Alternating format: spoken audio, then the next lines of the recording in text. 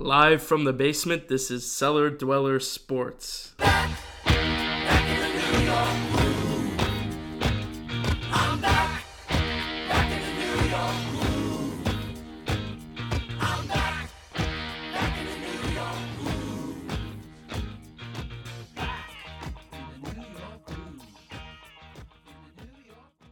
And we're back with another edition of Cellar Dweller Sports with K-Dog and G-Mac. Live from the cellar, and we're joined by the Metropolitans, who are also in the cellar.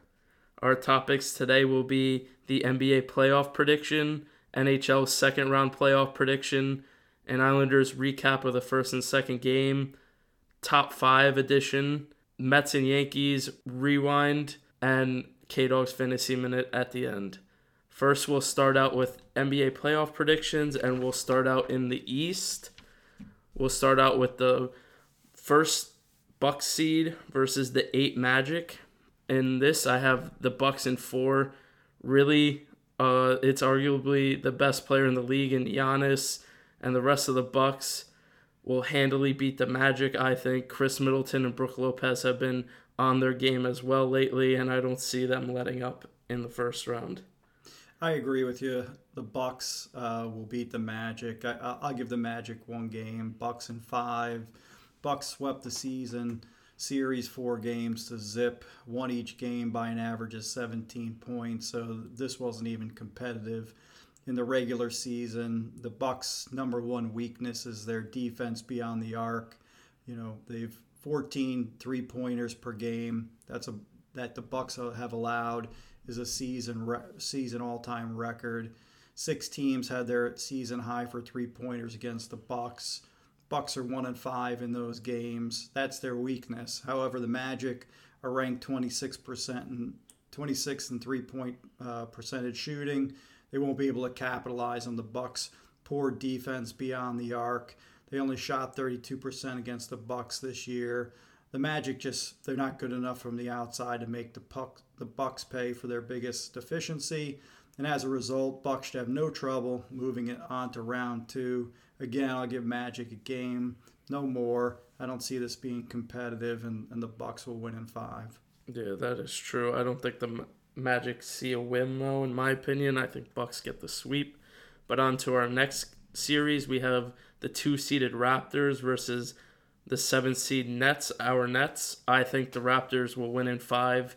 This series is no contest either, unfortunately, for our Nets. They lost the season series 3-1. The Nets don't have their star players on the court, including Durant, Kyrie, Dinwiddie, and DeAndre Jordan. Even though I think one game, LeVert and Jared Allen will give the Raptors a run for their money, but I think Siakam leads the Raptors to a series win and pushes them further into the playoffs.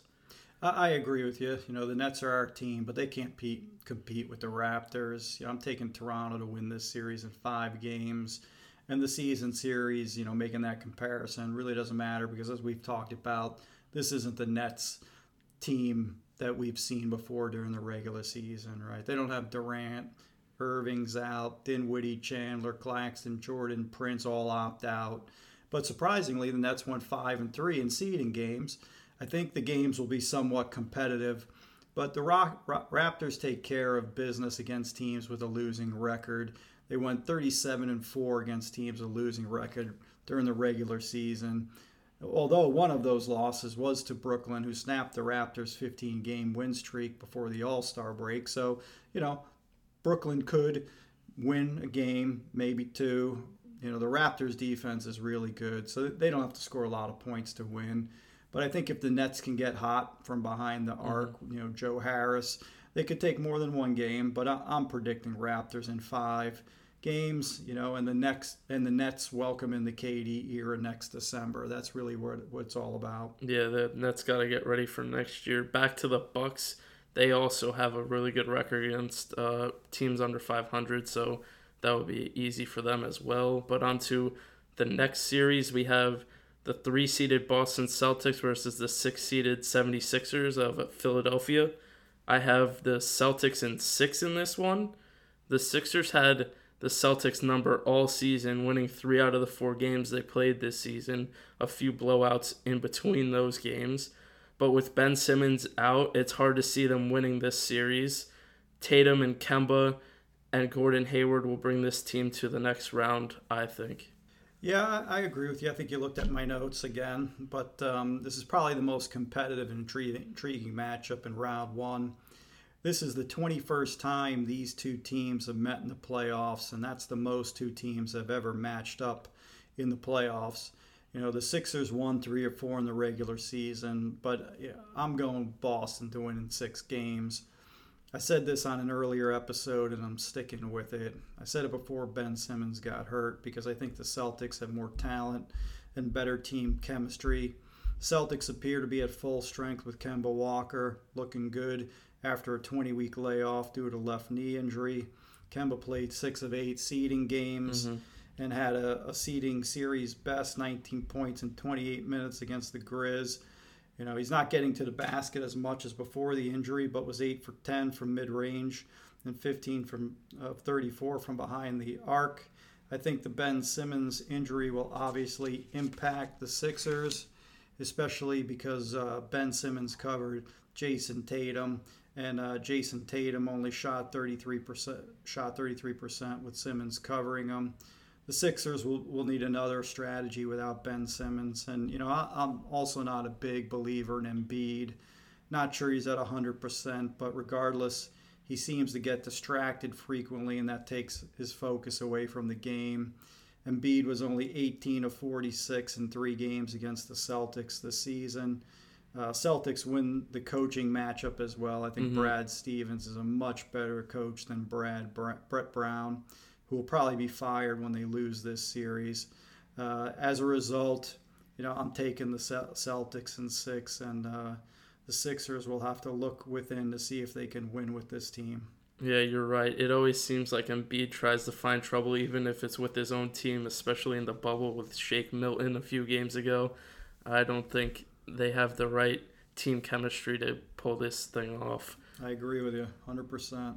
On to the last series in the East, we have the 4-seeded Indiana Pacers versus the 5-seed Miami Heat. In this series, I have the Heat in 5. The Heat won the season series 3-1, and I think this continues in the playoffs with Jimmy Buckets. He'll lock up bubble MVP runner-up in TJ Warren once again before they played outside the bubble this season. He locked up TJ Warren. I think it happens again. He won't score as many points as he has in the bubble. And I think the great young guns in Tyler Hero and Kendrick Nunn are going to make this team a threat for years to come, including this playoff season. K-Dog, I agree with you. I think there's a lot of energy and drama in this series, highlighted by the Jimmy Butler, TJ Warren feud.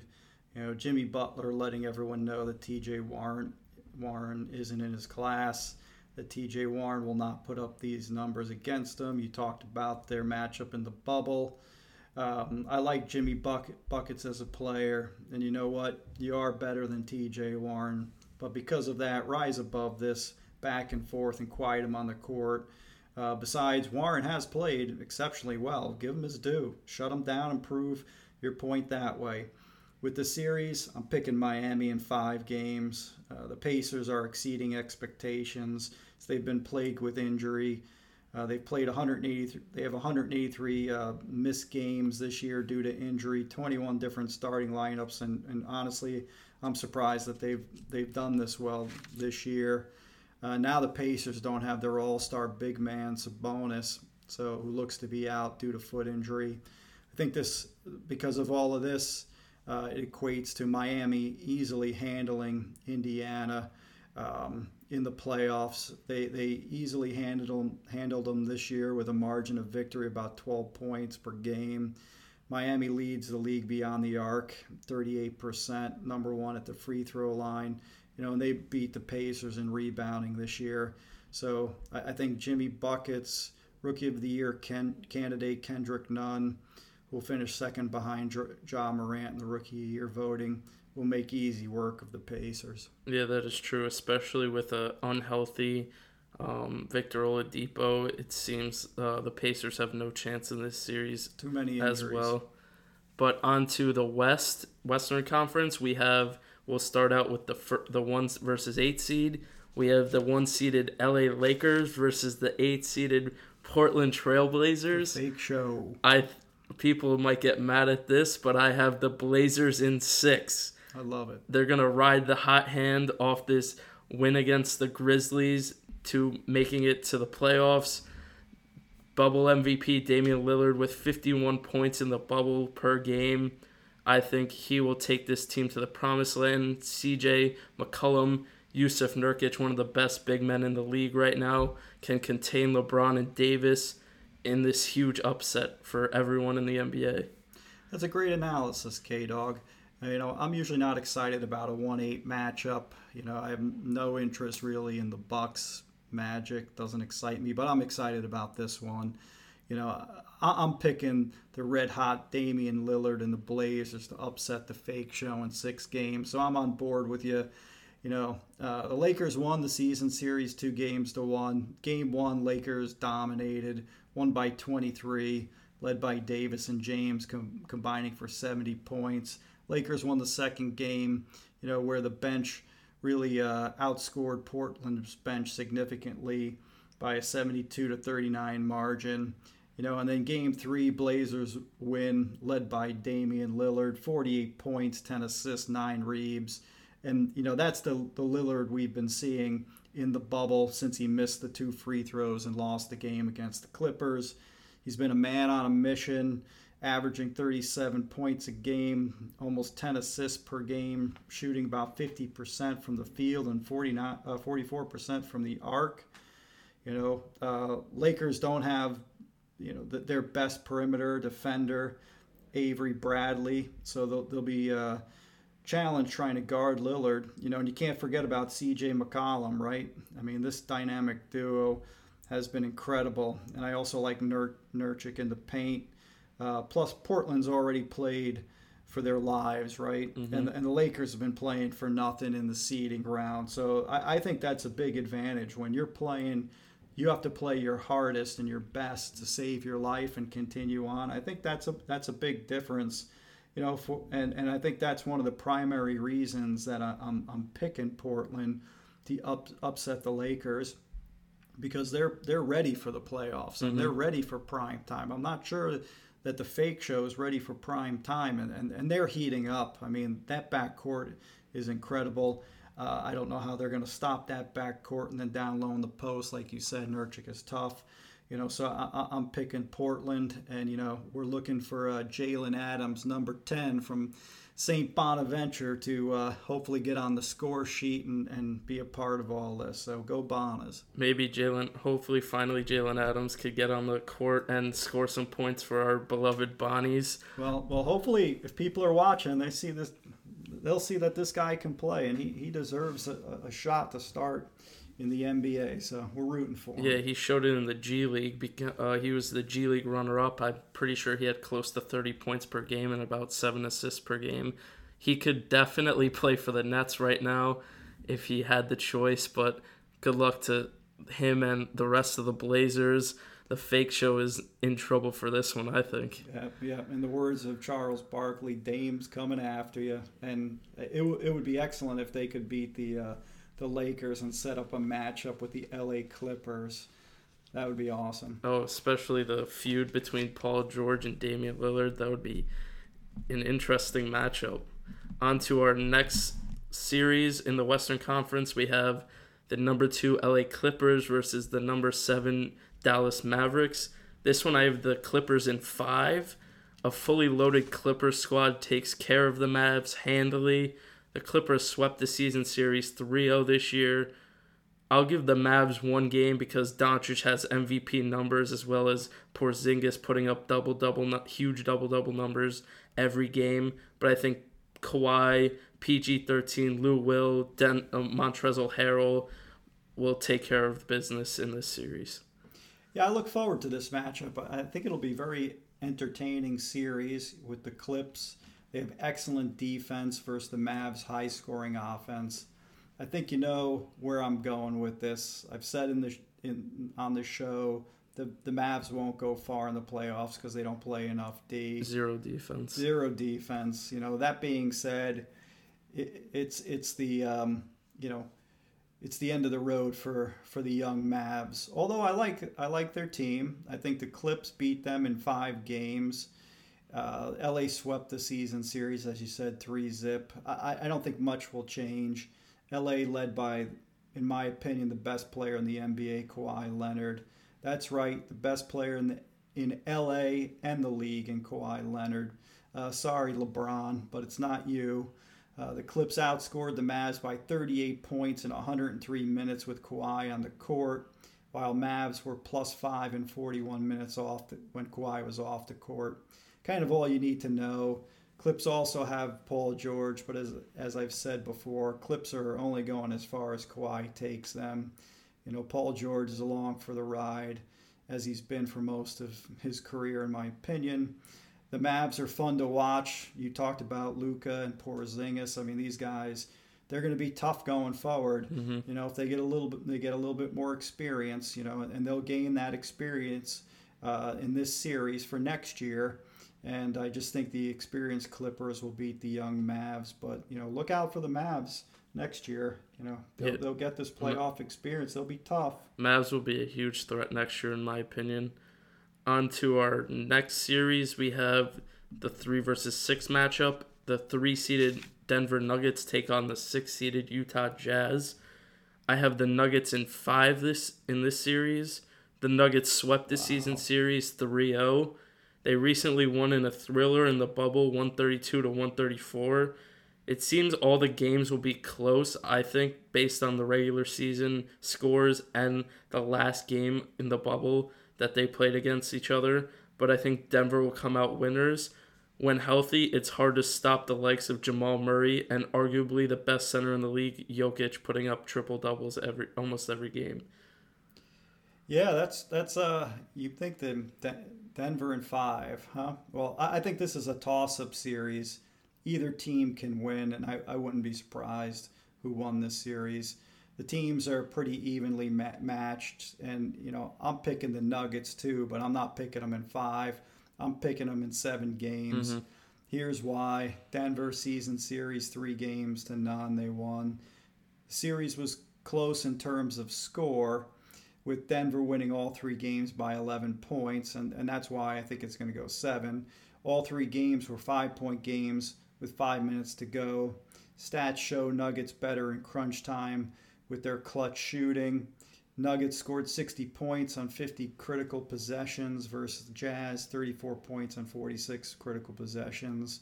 While Donovan Mitchell, he's been clutch shooting, 8 for 18, 3 for 6 from the arc against the Nuggets. The rest of the team has been pedestrian, going 2 for 19.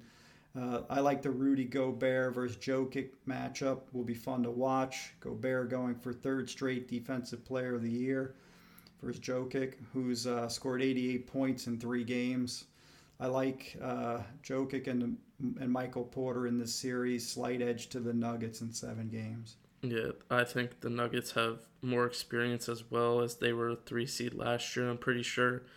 But on to our last series in the Western Conference, we have the 4-seeded Houston Rockets versus the 5-seeded Oklahoma City Thunder. This one, I have an upset, the Thunder in 6. I think the Rockets give up too many points. They give up 110.4 points per game, and I think it catches up to them here. I think also the height advantage of OKC takes overall with Steven Adams. The overall height lineup for the Rockets is about 6'5" or 6'6". That will not compare to Steven Adams, 7 foot tall, as well as the other power forwards and centers in OKC. I think the young veteran duo of Shai Gilgeous-Alexander and CP3 is deadly and brings them to an upset this series, and the Thunder also won the series 2-1 this season. K-Dog, I agree with you. I don't think the Mike D'Antoni small ball will win this series. I'm calling for the OKC upset as well. I think this is a tough one to pick. You have Houston with 2 all-star guards in Harden and Westbrook. Chris Paul on the other side, who was traded by Houston to OKC for Westbrook. The Chris Paul, Russ Westbrook is a storyline, and I'm going to pick the Thunder in this one. 6 games, Some of it may be that I'm rooting for Chris Paul in this one. I'm hoping that if he wins, my State Farm bill will go down. Looking at the numbers, OKC beat Houston 2 out of 3. Westbrook is questionable with a right quadricep injury. I'm sure he'll play, but don't know how effective he will be. If he can't drive the lane, which is a big part of his game, that'll be a problem. The Thunder have the best record in the NBA in games of 5 points or less in the last 5 minutes of the game. With Chris Paul, Dennis Schroeder up for Sixth Man of the Year. Alexander and Gallinari ranking at the top of the league in games played during clutch time. The Rockets are 19 and 13 in clutch time compared to the Oklahoma City Thunder. So they have a top five. They'll slow down that top five offense, I think. The Thunder have been successful in slowing them down. Rockets shoot less than 30% from the arc in all 3 games and attempted only 31 total free throws in their losses. Sure, James Harden will get his 30 to 40 points per game, but who cares? He's a great shot player. I think Paul, Steven Adams, as you said, I don't think anybody's going to compete with him in the paint. And Schroeder and the OKC depth outlast the Rockets. D'Antoni, the Rockets won't have liftoff due to Thunder in the area. The launch is scrapped, and the Thunder move on. I think the Oklahoma City Thunder is one of the best stories this season. I don't think anyone thought that they would be close to a 5 seed. Personally, I thought they'd be like 20 games under 500, but it seems that they're ready to go for this playoff series. I agree with you, K-Dog. I didn't think much of OKC. I thought, once Westbrook jumped ship, didn't know how much Chris Paul had left in the tank. Didn't think OKC would be competitive whatsoever this year. Certainly didn't think they'd make the playoffs, but they've surprised me as well as I'm sure they've surprised others that look at the NBA and try to predict who's going to make the playoffs. Yeah, the NBA is starting to heat up now. Playoffs coming soon. But now on to our predictions for the NHL playoffs second round. We'll start in the East, and we'll start with the 3 versus 6 seed, obviously. The 3-seeded Washington Capitals take on our 6-seeded New York Islanders. I think the Islanders will win this series. They've come off a fresh series win in the Florida Panthers, dominant series win, and they bring that momentum into this series. The hot hand of both Villiers and Anders Lee bring this team to a series win. Also, the great goaltending by Varlamov will also help them in this series. Listen, K-Dog, we picked the Isles to beat Florida. They looked impressive doing so, led by their defense and goaltending. We recapped the Panthers series last week and noted a balanced offensive attack and the typical Islanders defense and goaltending that controlled the series. Meanwhile, the Caps looked disinterested at times during the seeding round, with their biggest stars not having much of an impact, and finished third. For this reason, I'm picking the Isles to beat the Caps in 7 games. Obviously, the Caps have the offensive advantage with league-leading goal scorer Ovechkin, top line including Kuznetsov and Wilson. This top line is high-scoring and physical. Caps also have Oshie and Backstrom on second line. The Isles don't have a line that is as dynamic as the Ovechkin line, but that's not the Islanders' game. However, the Isles scored more than their season average against Florida and even had a power play. Nevertheless, edge to the Caps on the offense. However, I think that's where the edge stops.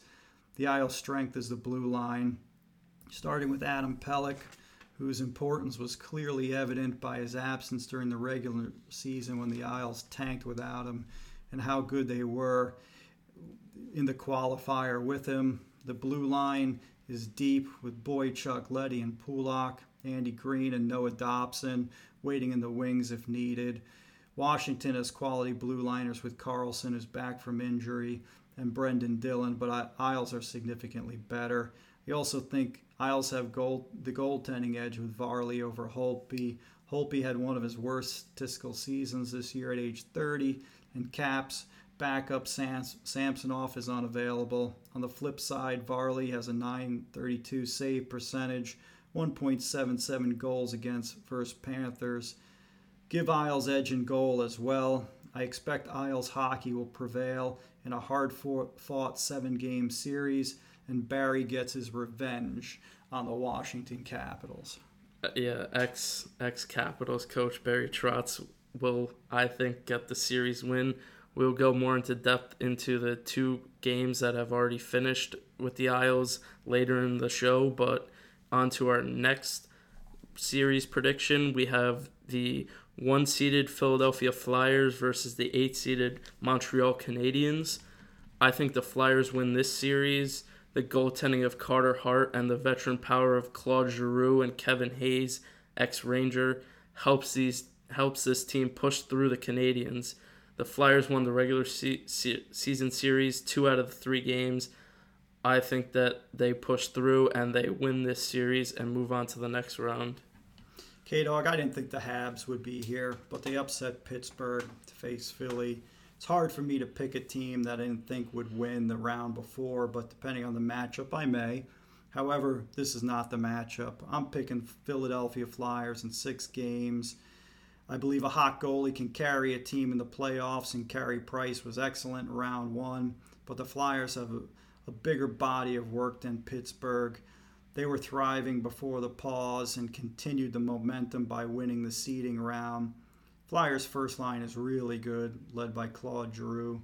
Second line is strong, led by Kevin Hayes. Habs don't have the offense to match up with Philly.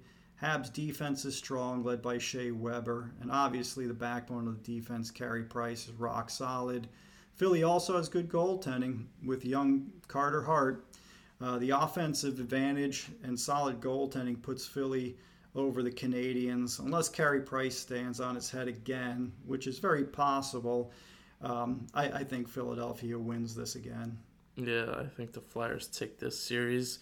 On to our next one, we have the 2-seeded Tampa Bay Lightning versus the 7-seeded Blue Jackets. I think Columbus wins this series in an upset. Oh. I think the goaltending wins this series, and personally, the duo of Elvis and Korpisalo is better than Vasilevsky and company. Even though the Lightning have a star-studded lineup, they always find a way to choke recently in playoff history. I think the Blue Jackets take this one. Good call, K-Dog. I picked Columbus over the Maple Laughs for a couple reasons, and I'm going to pick them to win this series in 7 games for the same reasons. The Jackets' forechecking is relentless and gave Toronto fits. CBJ shut down Toronto, limiting them to 10 goals in 5 games and only 3 at full strength. Those are Islanders-type numbers. Listen, Lightning should win this series. They have more offensive depth with Braden Point, Nikita Kucherov, and Palat. Both defenses are solid. The Tampa has the Norris Trophy nominee Victor Hedman. He's questionable. If he doesn't play, that will be significant. The goaltending for both teams is solid. Tampa has the reigning Vezina Trophy winner in Vasilevsky, and he's a nominee again this year. But don't count out CBJ's dynamic duo. If Korpisalo and Elvis, Korpisalo was excellent against the high-powered Leafs with a .956 save percentage and a .195 goals against, 2 shutouts and 4 starts. What else can a goalie do? Lastly, CBJ melted down in Game 4 of the qualifier against Toronto, giving up those 3 goals in the last 4 minutes. Mm-hmm. In an Atlanta Falcons type collapse. I wrote their obituary because I didn't think they could possibly rebound from that devastating loss, but they showed their resiliency and beat Toronto in Game 5. I think that says something for this team's mettle, and as a result, I'm picking the Jackets to beat Tampa in the playoffs like they did last year. Yeah, Tampa's going to choke again probably. I don't see them winning this series based on the previous historical playoff series in the past 3 years, I believe. On to our last prediction in the Eastern Conference, we have the 4-seeded Boston Bruins versus the 5-seeded Carolina Hurricanes. I think the Hurricanes win this series. Tuukka Rask just recently opted out of the series and out of the season. That's a huge hit for the goaltending in Boston. And now Halak is their best goalie, which he's decent, but I don't think he could prevail to bring this team to the series win. I think the Hurricanes have the better goaltending now in Mrazek and Reimer. They played well in net for the Canes in the first round, and I think that leads to the second round. And the star power of Aho, Niederreiter, and the old Ranger Brady Shea brings this team to the upset. It's interesting you picked the Canes because you didn't pick them in round one against the Rangers. However, I didn't either. But the Canes impressed me in the qualifier, easily dispensing of the Rangers in 4 games on the heels of great goaltending and the scoring of number 20, Sebastian Aho. Meanwhile, Boston was not impressive in the seeding round. They struggled. I'm picking the Canes to pay back Boston for last year's Eastern Conference loss, and I think they'll beat Boston in 7 games. Both teams feature a strong first line. I mean, Boston's got Brad Marchand, Patrice Bergeron, and the Dunkin' Donuts man, David Pastrnak. Pasta led the league in goals with Ovechkin. Canes counter with Aho and Svechnikov, which combined for 6 goals and 13 points in 3 games, which is excellent. Great young duo. The Canes defense may get a lift with the return of Dougie Hamilton, which would be significant if he comes back. Bruins D is equally solid, led by Chara, Coyle, Krug, and Carlo. Both teams have solid goaltending with Rask for Boston, and another tandem for the Canes with Reimer and Mrazek, both excellent against the Rangers. I think the Canes have momentum and chemistry that Boston hasn't regained. For that reason, I'm picking the Carolina Hurricanes, and I'm making our relatives that live in Carolina and root for the Hurricanes happy with that one. Yeah, great prediction by us. I think the Hurricanes will come out with that win. But on to the Western Conference, we'll start with the 1-seeded Golden Knights versus the 8-seeded Blackhawks. The Knights win this series. I picked the Blackhawks to win last series. They did, but I don't think they show up. They don't show the star power to beat the Golden Knights this series. I think the Knights are one of the best teams in the NHL right now, and they're going to show it in this series. Fleury in net and the high-powered scoring of Marchessault and Stone shows why this team isn't just a fluke in the past. Yeah, I always get confused when you reference the Golden Knights because I think of the real Golden Knights, the Clarkson University Golden Knights. However, we're talking NHL, so you're talking about the Vegas Golden Knights. I get it. So in this series, I picked Chicago to beat Edmonton in round 1. You and I both did, but that's where it ends for Chicago. Chicago's a very talented and experienced team led by Taves, Kane, and Rookie of the Year finalist Dominic Kubalik. Taves was excellent in the qualifiers with 7 points. Carey Crawford was equally as good leading them over Edmonton, but I think Vegas is tough. If Max Pacioretty is ready to play, that would be significant for Vegas, but still have enough offense with Stone, Stevenson, and Carlson. Never mind, they have Marchessault, Riley Smith, and Stasny on their other lines. This is a significant advantage for the Knights. The goaltending storyline is a good story with Robin Lehner facing his old team after being traded at the deadline. And we know what Lehner could do. Mm-hmm. Lehner was excellent for the Isles last year, and he can put a team on his back like he did last year. Plus, he has a little extra incentive facing his former team that traded him. I think it's the end of the line for the Hawks. Lehner gets his revenge, and Vegas moves on.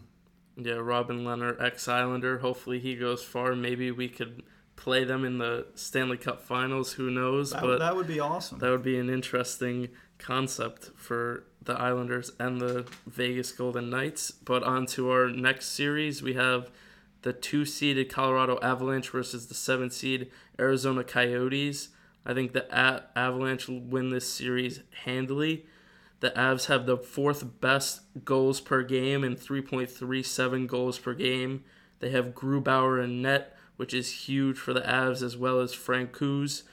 Nathan McKinnon and Mikko Rantanen fill out the high-flying offense. It's hard to see the Coyotes winning this series, especially because I didn't have them winning the first series, the play-in series. Yeah, I didn't pick Arizona to win the qualifier, and I will not pick them to win this series either. I think this will be the most lopsided series, resulting in an Avalanche sweep, 4 games to zip. I think Colorado could come out of the Western Conference. I think they're really one of 2 teams that are series contenders to come out of the Western Conference. They look good in the seeding play. The Coyotes goalie, Darcy Kemper, stood on his head against Nashville with a .933 save percentage, facing 163 shots in that series. I don't see that happening again. I think the Avs offense is too strong for the Coyotes, led by McKinnon, Landeskog, and Rantanen, as you had mentioned. There'll be too much for Arizona and Kemper, and Kemper has to be fatigued from facing a shooting gallery in the qualifier. The Avalanche march towards the conference final, and they dispose of the Coyotes. Yeah, I think the Avs take this one easily. On to our next series, we have the 3-seeded Dallas Stars versus the 6-seeded Calgary Flames. I have the Stars in this series. Another good goaltending team in the Stars, only giving up 2.5 goals per game in the season, which is second best in the NHL. Ben Bishop and Khudobin are behind those numbers. The offensive prowess of Jamie Benn and Tyler Seguin is outstanding. Flames could give them a run for their money, but I don't see it. I think the Dallas Stars take this. K-Dog, I'm with you. For me, this is like the least intriguing matchup. I didn't pick the Flames in the qualifier. I thought the Jets and Hellebuck would oust the Flames. I was wrong with that. Dallas was 1-2 in the seeding round. Didn't look great, but I'm going to pick Dallas like you in 6 games. You talked about Dallas's offense. It's been a little stagnant with Jamie Benn and Tyler Seguin not producing as expected. And Seguin was out of the lineup during the seeding round, but expected to return in round 1 of the playoffs, which will be a big lift for them. The Calgary offense has 2 top lines that are pretty balanced, led by Sean Monahan and Matt Tkachuk, respectively. Calgary has the offense advantage. Dallas has the defense and goaltending advantage, which is why they will win. Stars defense is led by 21-year-old Jamie Olesaik, and the defense pairing of Esa Lindell and Kleinberg. Stars have an excellent goaltending duo with Ben Bishop and Anton Kubadin. Bishop has a robust .927 save percentage. I don't see Cam Talbot being as good as he was in the qualifier because he was incredible. You just can't be as good as he was in the qualifier. And goaltending wins, which is why I'm picking the Stars to shine in this one and douse the Flames. And the last series in the Western Conference, we go with the 4-seeded St. Louis Blues versus the 5-seeded Vancouver Canucks. In this, I have the Canucks upsetting the Blues this series. I think the Canucks are a faster team, and if you outpace a team, you can win games in those series. I think speed is big in the NHL. I think the goaltending of Markstrom and the young talent of Elias Pettersson and Quinn Hughes brings the offensive power and goal scoring, as well as the captain, Bo Horvat. I think he brings his team more power and brings it to a series win. The hardest thing to do is dethrone the champions. I didn't expect the Canucks to advance, but they handled the Wild easily in 4 games. The Blues looked shaky and losing all 3 games in the seeding round, being outscored 6-0 in the third period. The question is, will St. Louis be ready to play when it counts? I'm going to say no, and I'm picking the Canucks to dethrone the defending champs in 7 games. The Canucks have offensive firepower with a strong first line, as you talked about, JT Miller, Brock Besser, and Elias Pettersson. This line is a force. Second line is strong as well. You talked about Bo Horvat, the captain. Vancouver has the face-off advantage with Horvat and Jay Beagle. The Blues have the advantage on the D, in my opinion, with Pietrangelo and Gunnarsson. I'd also say they have the advantage in goal with Binnington, but he wasn't as good in the regular season as last year's postseason, with only a 3.25 goals against. Meanwhile, Jacob Markstrom was excellent in the qualifying round for Vancouver, posting a .926 save percentage. If Binnington plays like he did last playoffs, Blues will win. The problem is he won't. Thus, the champs are dethroned and the Canucks move on. Now on to the recaps of the two Islanders playoff games that have happened already against the Capitals.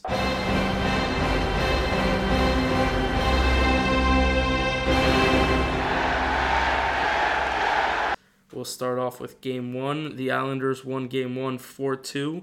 The 2 goals Varlamov gave up were off the power play, which I said in the previous series that they needed to work on. Obviously, they didn't to start off the series against the Caps. Regardless, he had a 92.3 save percentage. The Isles were down 2-1 going into the third, and with the help of the captain Anders Lee, Josh Bailey, and the hot hand of Anthony Beauvillier, they came out with the win. 4 unanswered goals is unreal for the Isles, in my opinion, because they usually don't score a lot. But that was a huge Game 1 for the Islanders. Yeah, I love the Isles rewind when they win. You know, the weekend review featured 2 incredible wins against the Caps in round 1 to surprisingly go up 2-0. You know, there's a lot to talk about here. You started talking about it already. The Caps Isles, they have a lot of history, and Game 1 starts the next chapter of what has been an excellent rivalry over the years. Let's talk about Game 1 and walk through a little bit of that, because the tone of the series is set really early. 2:33 into the first period, Isles captain Anders Lee hits Nicholas Backstrom, knocks him out of the game. Washington views the hit as dirty and predatory, as described by Caps coach and players. This set the tone for a rough-and-tumble series. The Caps immediately came to Backstrom's aid, with John Carlson going after Anders Lee. Both get roughing penalties, but Caps' retaliation wasn't finished. 17 minutes into the first period, Tom Wilson goes after Anders Lee as retaliation for the Backstrom hit, challenges Lee to a fight. Wilson gets the best of Anders in the bout, but let's talk about this for a minute, because this will be a turning point of the series if the Isles win this series. First, we got to talk about the hit on Backstrom. The Caps believe it was dirty and have a right to that opinion. Yes, the hit was late. Yes, Backstrom didn't have the puck. And yes, he wasn't looking. Was it a dirty, predatory play? The answer is no. Anders Lee is not a dirty, predatory player, and if you've watched him, you know that. If you saw the hit, Anders Lee slowed up, and after the hit, he hit him, his body language demonstrated that he tried to slow up but couldn't avoid and stop the momentum.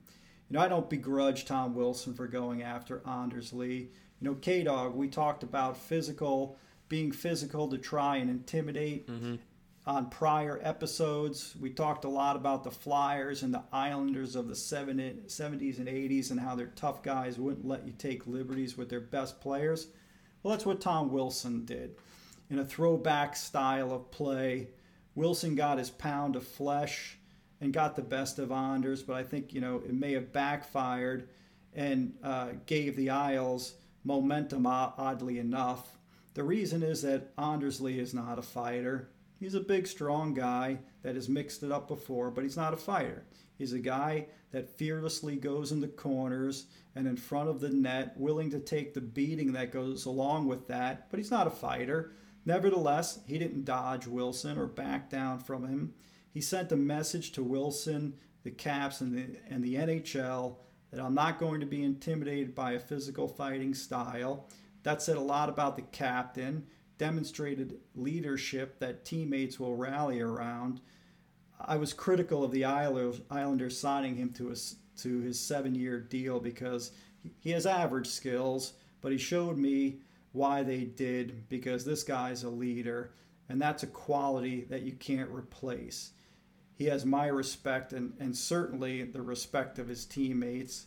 Ironically, I thought the Caps had a physical advantage, but Anders Lee may have shifted that momentum. The first period of this game ended scorelessly, but before we go away from the hit, I want to talk a little bit about history, because I don't want to hear the Caps fans complain about a cheap, dirty, predatory hit, because one of their own was behind the cheapest shot I've ever seen by a player in an NHL uniform. So let's turn back the clock to 1993, K-Dog. You and I looked at this film this weekend, and let's look at the 1993 Caps-Isles playoff series. Going back to Game 6 at the Coliseum, just to give you some background, the Isles are up 3-2. The Isles are blowing the Caps out in Game 6. They're up 4-1 in the third period, about 8 minutes left in the game. They're on the way to clinching the series in front of a raucous Nassau Coliseum crowd, right? Like I said, about 8 minutes left in the game. Washington's Dale Hunter had the puck stolen away from him by the Isles superstar Pierre Turgeon. Turgeon proceeded to put the puck past the Caps goalie, making it 5-1 and closing out the series. After Turgeon scored and was celebrating, skating towards the boards, facing the crowd, Dale Hunter comes out of nowhere from behind and hit him into the boards. The hit separated Turgeon's shoulder, ended his playoff run, significantly hurt the Isles' playoff run as they were favorites with Turgeon in the lineup. Turgeon was never the same again after that hit. If you've never seen it, you need to watch what a cheap, dirty, predatory play is, because that's Dale Hunter. That's not Anders Lee. So, Ken Dog, you saw that. I showed it to you. I said, you got to watch this. Yeah, it's not even a competition between Anders Lee and this guy. Anders Lee, the puck was close to Backstrom on that play. This was a post-goal celebration, and it was just disgusting in my opinion. Yeah. So moving on to the second period, right? The Caps get on the board early with 2 goals by TJ Oshie. And, the Islanders are a team that can't play from behind. And it looked as though the Isles would be in trouble because the Caps were fired up after the hit. They're up 2 goals to nothing. So you don't think that they're necessarily going to come back from that, but they did. Jordan Eberle put the Isles on the board with about a minute left in the second, which seemed to spark the Isles because the third period was just all Isles. They opened up the scoring 57 seconds into third in a tying, to tie the game off a goal by who else but Anders Lee. The captain ties it up. I'm sure that didn't sit well with the Caps. Then the goal that sucked the life out of the Caps by Josh Bailey shorthanded, giving them a 3-2 lead that the Isles would not relinquish. The Isles put the game away with a goal by Beauvillier at 11:55 of the third, and that's his 4th of the postseason. He's been on fire, playing exceptionally well. The Isles end up out-hitting and out-shooting the Caps after being outshot in the first period, and then they just played lockdown defense after going down 2-0. Yeah, that was a big win for the Isles. On to Game 2. The Isles won Game 2, 5-2. It was a very back-and-forth game to start out, with Ovechkin scoring 56 seconds into the game. I thought we were in trouble there, but then Leddy tied it up on their 1 out of 7 power play goals on attempts. That's no good if they want to compete in the future power play-wise. But back-to-back goals by Matt Martin and Ovechkin tied up once again, but that's where it stopped. The Isles scored 2 unanswered, starting with a beautiful breakaway goal by Brock Nelson. And then after that, the Islanders were in full control. At the end of the game, it looked like Ovechkin was very frustrated after the game, only having the 2 goals to show for the game. Yeah, no, this was a back and forth game. No fisticuffs, but rough game nevertheless. You talked about the Caps coming out quick with OV scoring a minute into the game. And the Caps were very physical. Tom Wilson continued his physical play. He was hitting everything in sight. As long as it was moving, he was hitting it. The Isles came out strong again in the second period. And you talked about scoring tying it up 3 minutes in. Nick Leddy on the power play. And then they took the 2-1 lead with a goal from an unlikely source, Matt Martin. However, it was short-lived, right, because Ovechkin came right back and scored again. And then 15 seconds later, Brock Nelson scores, lights the lamp. And the Isles dominated the third period and built on their lead with goals by Pajot and Lee. Again, the Isles out-hit the Caps. I think the momentum has shifted. The Isles are actually being more physical than the Caps. I love Pajot challenging Kuznetsov to a fight after Kuznetsov clearly hit him from behind, but Kuznetsov didn't want to dance. The Isles are surprisingly up 2-0 by being physical, which I criticize them quite a bit for not being physical. Playing solid D with great goaltending by Varley and timely scoring. So exciting first 2 games. Can't wait for game 3, but this is what hockey's all about. It seems like the Isles aren't going to back down to anyone this year. Hopefully they can make a title run finally. Since the last time they played, they lost in the second round in the playoffs, but hopefully it seems that they could make a push this year. Now on to our next topic. We have another edition of the Top 5. I love Top 5. Top 5, top 5, top 5. And this edition of the Top 5, we have the top 5 worst uniforms. And I'll start it off with the MLB. And I'm going to go with the Pittsburgh Pirates Turn Forward the Clock uniforms. These uniforms debuted in 1999 for 1 game only. Thank God they were only 1 game, because these things were absolutely atrocious. They just stamped a big pirate logo on the front of the jersey, all over the chest, along with the colors. They make it one of the worst uniforms to date. Yeah, that was pretty ugly. But for my worst uniforms by a baseball team, I'm going with the 1976 Chicago White Sox softball uniforms with shorts. I mean, those are the all-time worst, right? So, bicentennial year 1976, White Sox owner Bill Veeck had one of his many crazy ideas. Now, Bill Veeck was the guy who signed Eddie Goodell, who was 3 foot 7 inches tall and wore uniform number 1/8. And he walked on 4 pitches in his only plate appearance. Veeck was crazy. He also hired Max Patkin, a professional baseball clown, as a bench coach. And then the all-time worst was 1979 Disco Demolition Night, which resulted in a riot, and they lit Comiskey Park on fire, and the White Sox had to forfeit the game. On the other hand, he also was a trailblazer. So Veeck owned the Cleveland Indians, who signed Larry Doby in 1947, breaking the American League color barrier. He also signed Satchel Paige at age 42, became the oldest rookie in the MLB. And Veeck also introduced player names on the back of the uniform. So he's done some good things. Unfortunately, his shorts uniform was not one of those brilliant moments. In 1976, at the Tremont Hotel in Chicago, the Hollywood shorts uniforms, as he called them, were introduced. So the Sunday morning softball unis had a giant black collar like a 70s leisure suit against a white blouse-type jersey with the team name arched in Tucson-style font with midnight blue shorts. There were three different style pants. They could either wear clam diggers, which are similar to today's baseball pants, or knickerbocker short pants with high socks, and then the Hollywood shorts, which were short pant unis previously worn by the minor league Hollywood Stars of the Pacific Coast League in the 50s. So that's where he really got those short shorts from. The Chi Sox debuted the shorts on August 8th, 1976 in the first game of a doubleheader against the Royals. They wore the shorts for 3 games, went 2-1.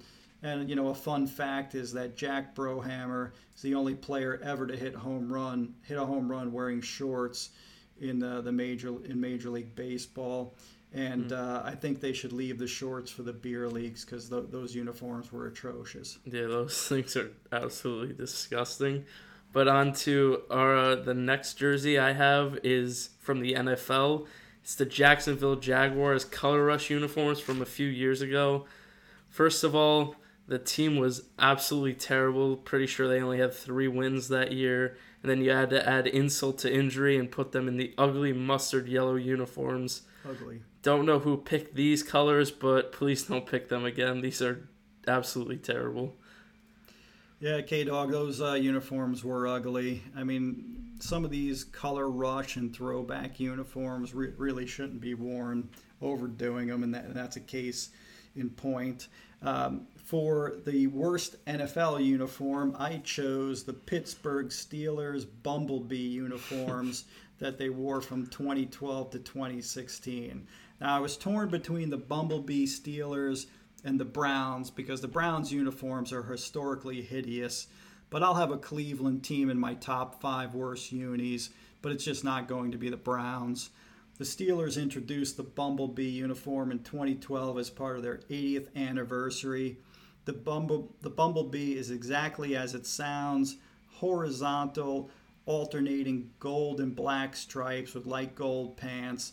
The uniform looks like a prison chain gang uniform, has these big block numbers on the jersey, just like a prisoner's numbers on the chain gang uniform. If you're Burt Reynolds in The Longest Yard, it's a great uniform, but not for an NFL team. Mercifully, the uniforms were retired in 2016 because fans despised the uniform, and Pittsburgh's throwback uniforms became based on the steel curtain teams of the 70s. Smart move, Pittsburgh. Yeah, that's very smart by them. Thank God they got rid of those Thank Bumblebee goodness. uniforms. Terrible. But on to the NHL. I know we have the same jersey in mind for this one. It's the Vancouver Canucks 1970s, 1980s unis. These things are absolutely horrendous. It's a V on the front of the jersey, and that's basically it. They couldn't have tried less with this uniform. The red and yellow don't go together either. I hope to God Vancouver doesn't bring these back. And surprisingly enough, the V on the uniform doesn't stand for Vancouver. It stands for victory, which happened little to none in the 70s and 80s for the Canucks.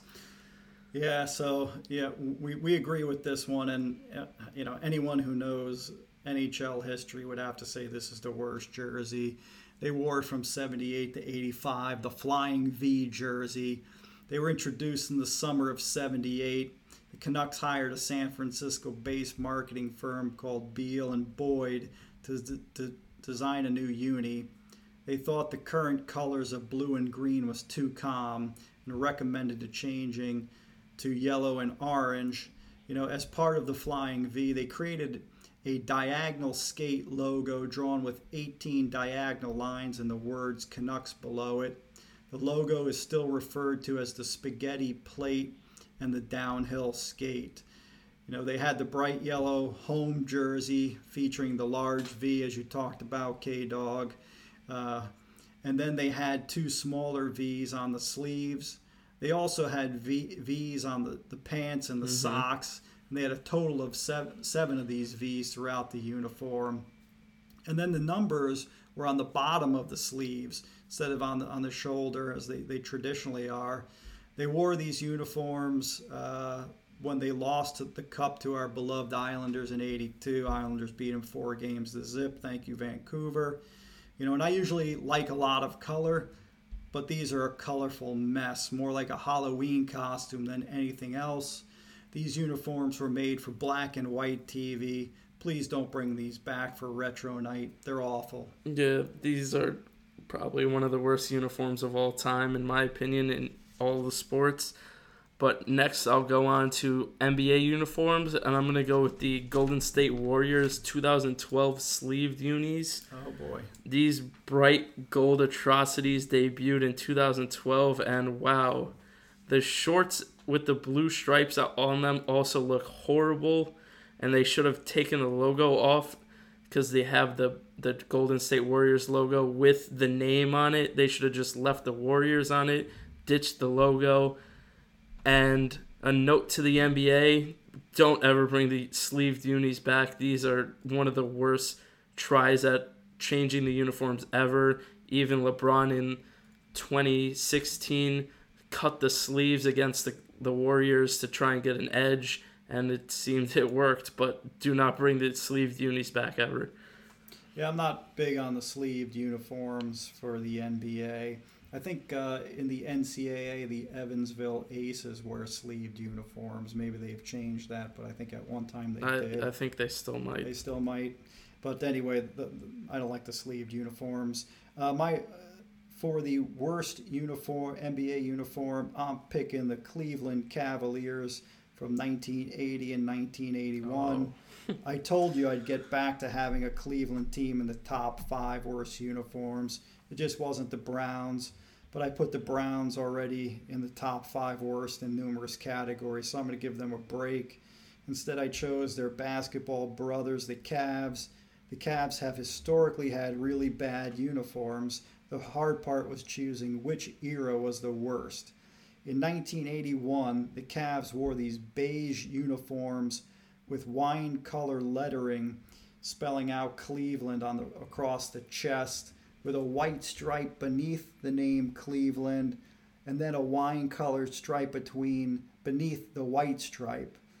Beneath the wine color stripe is the player number, also in wine color. It seems that someone just had some extra material around and used it to make these uniforms. Thankfully, the vomit uniforms only lasted until 1983.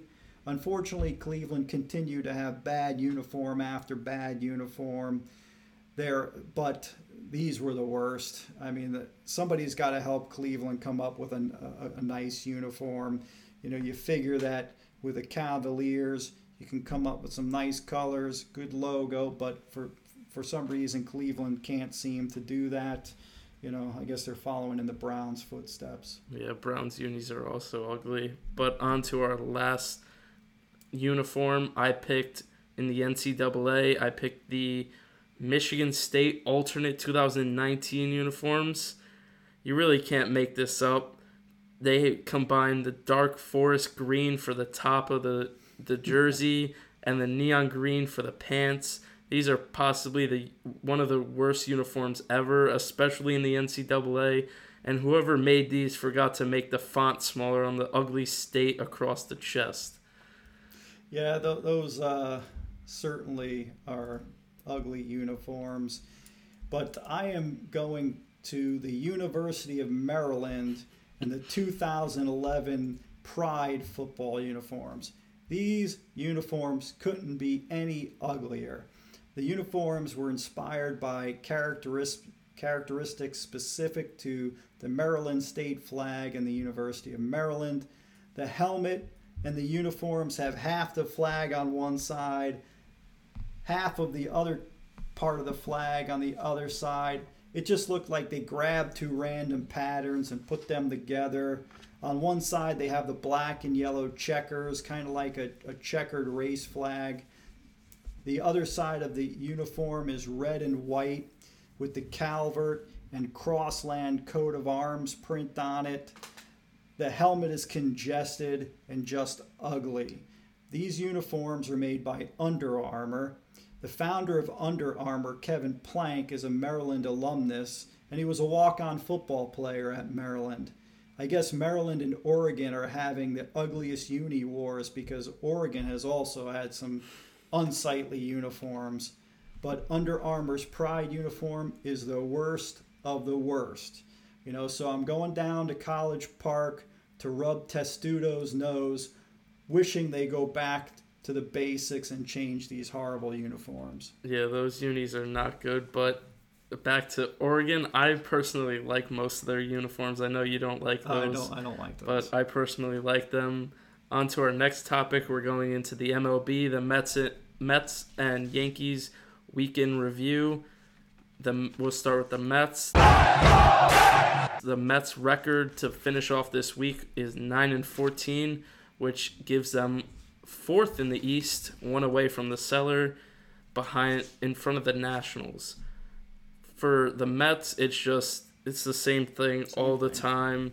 13 errors on the season. The defense looks horrible, especially the outfield. They have the worst batting average in the league with runners in scoring position. They strike out way too much. All their losses seem close, and they just can't find a way to produce a win. Matz is horrible, 9.0 ERA as the second starter. That can't happen whatsoever. The team looks passionless and heartless. It's a terrible look for them. The bullpen is still shaky, but I'll give a few hots for the Mets. The young kid David Peterson out of Oregon is 3-1 with a 2.9 ERA, which is better than the Yankees' ace and Garrett Cole, as he has about a 3 ERA. And the second hot I have for the Mets is Luis Guillorme. At 25 years old, he looks like he's finally hitting his stride with a .455 batting average. I know the sample size is small, but wow, that's interesting for Guillorme. And another down for the Mets is Rosario. He's looking not too hot with a 200 batting average and 14 Ks back from the IL. K-Dog, it's a lot more fun talking about Islanders Rewind than Mets Rewind. Oh, for sure. Yeah, with the Mets, it's like Groundhog Day. It's the same thing over and over, and it's been that way for years. It'll be that way for at least this year. But last we spoke, the Mets have gone 2-4, sinking deeper in the cellar. They're with us. They have a .409 win percentage, which is third worst in the NL, only ahead of Pittsburgh and San Francisco. Why, you ask? Where do we start? The starting pitching is unsettled with injuries and opt-out. What was supposed to be a strength is suspect at best. You can't count on anyone other than Jake the GOAT. The Mets, and he was scratched in his last start, so we don't know what his progress is. Mets number 2 starter Stroman opts out. Bye, Marcus. Would have liked to known you. You've seen the last of Marcus Stroman in a Mets uniform. Another bad trade by Brody Wagenen. Stroman wants number 1 pitcher money, and the Mets better not entertain that. He wasn't any good last year. Talked a good game this year, but never made it to the field due to injury and then deciding to opt out. Matz has been used as a batting practice by the Nats and the Phillies in his last 3 outings with his 4 straight loss, and now has an ERA of 9. Walk is still out. Porcello looks like he's turning it around a bit with a good outing against the Nats. 6 innings pitched, 2 earned run. The kid Peterson looks good, but the pitching is in trouble when Gazelman and Walter Lockett have to start games for you. You're doomed. The bullpen, Lugo, still struggling. Gave it up against the Phils. The pitching is ranked 23rd, I should say, in the league with a 5.0 ERA, giving up the 4th most homers in the league with 32. You can't win with this pitching. On the offensive side of the ball, all you need to know is the Mets are last in the league in hitting with runners in scoring position with a 200 average, and that's the story of the season. Just no clutch hitting. Ironically, they're ranked 7th in the league in hitting, 4th highest average with nobody on base, but again, last with runners in scoring position. The Mets have some reason to be excited, K-Dog, as you talked about with some of their players. Dom Smith is getting a chance now that Cespedes is opted out and he's chasing wild boars full time. Dom's hitting .300 with 6 homers and 16 ribbies. You talked about Guillorme. I'm hoping this guy can keep it up. We need him. Cano kind of picked up where he left off with his hitting. Conforto's hitting .329. Jimenez off to a great start. Let's hope he can keep that up. McNeil and Davis doing well, but they just can't get the timely hit. If there's runners in scoring position, 2 outs, you know they're not going to get a hit. And I think it's because the pitchers just bear down, and the pitchers are better than them when they bear down. That's got to be it. You know, I think the season is over for the Mets. They're not making the playoffs. They need to start looking towards the future and who will be part of that future. You know, but there is some good news on the horizon.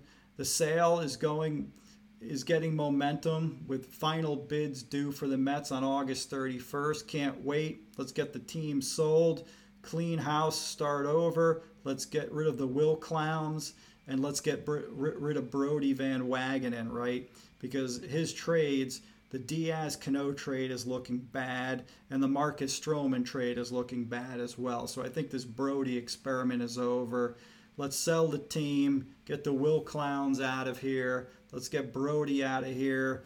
Just start from the ground up, and you know, there'll be some hope once that happens. Yeah, the only positive trade I can think of right now for Brodie is the trade for J.D. Davis. That was probably a huge trade for the Mets, in my opinion.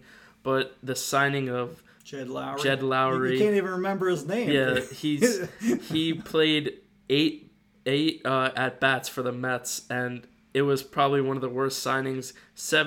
I'm pretty sure it was $7 million for 2 years, and he got $7 million for 8 at bats. One of the worst signings, probably from a professional sports standpoint ever. It's the same old Mets every year. Hopefully they get rid of Brodie. The Wilpons will be gone. Hopefully we get Steve Cohen. That would be huge for the Mets because he says he's willing to spend. The Mets should, as we go to the next side of New York in the Bronx, the Yankees spend all the time. Here come the Yankees. The Steinbrenners love spending money, and that's how they win, and it's showing in the record. They are 14-6, which is good for first in the East. They haven't lost since the last episode. I thought I jinxed them, but they haven't lost since then, sweeping the Braves and the Sox. They continue to show why they're the favorite in the MLB to win the title. But unfortunately, they lost Judge and Stanton to the IL. This happens every year, though. Every year. They are one of the most injury-plagued duos in the MLB, possibly MLB history. But there is a light side to the Yankees. Gleyber Torres in his last 7 games has hit .500 batting average with 8 hits and 3 RBIs. And another positive was Paxton had a pretty decent start in his last outing. We'll see if he could keep that up. Yeah, K-Dog, you know, the Mets spend money, but they spend it on the wrong players, whereas the Yanks typically spend it on the right players. And the Yankees also have a good eye for talent, and they just have a wealth of young talent, right? And they're going to need the young talent, right? Last time we talked, I was saying how good the Yanks offense was and how deep they are. Well, once again, they need that depth, just like last year, because their 2 big stars, Stanton and Judge, are out again. Judge on the 10-day DL with calf strain. Earliest he can return is 8/21 against the Mets, so he'll show up on 8/21. He'll probably hit 6 home runs in the series against the Mets. Stanton's on the 10-day DL with a hamstring. And these are big losses. And now they have LeMahieu, your guy from LSU. He sustained a sprained thumb, and apparently this is the same thumb that he broke a couple of years back. So his status, you know, at this time is unclear. And he was off to a great start, hitting .411. Fortunately, the Yankees are loaded and deep with young talent. So they call up Clint Frazier from the Staten Island Yankees, right? He stepped up, hitting .636 with 2 homers, replacing Judge. You know, then you got Mike Tauchman playing left field, filling in, hitting .342 with 5 doubles. I mean, I don't know where they get these guys from, but they're just sitting around waiting to go. You know, Gary Sanchez is starting to heat up. You talked about Gleyber, right? Sanchez, you know, he's homered in 3 straight games. So, it looks like he's getting off the schneid. And even with all of this, the Yankees went 4-0 this week, despite the injuries. They beat up the Braves. They beat up the Sox, beating them 2 games each. They're putting up big runs without Judge and Stanton with solid pitching. The Yanks got a good outing from Jordan Montgomery against the Braves. 6 innings pitched, 3 earned, and a win. Tanaka was pretty good against the Braves. 4 innings pitched, 2 earned, and a win. Garrett Cole, he keeps on rolling. 7 innings pitched, 4 hits, 1 earned. 8 Ks, win against the Sox. I mean, he looks like the ace the Yankees needed. Mm-hmm. Paxton, pitching pretty good. 5 innings pitched, 3 earned. Another win over the Sox. And the Yanks are only ranked 14th in the league in pitching. And then the Yanks expect to get Aroldis Chapman back, right, soon as well, which will bolster the bullpen. They just keep on rolling. They're leading the AL East with a 700 win percentage, tied with the A's for the overall best win percentage. Remember, it's based on win percentage and not wins and losses. However, the Orioles, and yes, the Orioles and the Rays are second with about a 570 win percentage, which is excellent. So they're hanging around. So if the Yankees stumble and these guys can't continue to fill in while Judge and Stanton and LeMahieu may be out, it'll be interesting. So it's really exciting in the AL East, and the Yankees are doing what you and I expected them to do. Unfortunately, the Mets aren't doing what you and I hoped they would do. Yeah, they always let us down, but Clint Frazier sort of looks like the Heat miser, but it looks like the Heat's coming from the bat, giving home runs left and right in Yankee Stadium. It seems like he might be a good one for the outfield as a replacement for Stanton and Judge. But on to our final topic, we have K-Dog's Fantasy Minute. Boy. Oh, boy. And my performer of the week was Mookie Betts with 37.5 points. Wow. He had a huge 26-point game where he had 3 home runs in that game. Loser of the week for me is Mike Clevenger of the Cleveland Indians. He had 0 points. It was because of stupidity. He went out for dinner after one of the games, and then he had to go into quarantine and leave his team. What a waste of talent right there, because he could have had another win, even more points for me, but it just seems that the young people don't listen to the rules. Surprise of the week is Gleyber Torres. He's on fire, 23.5 points this week, which was huge.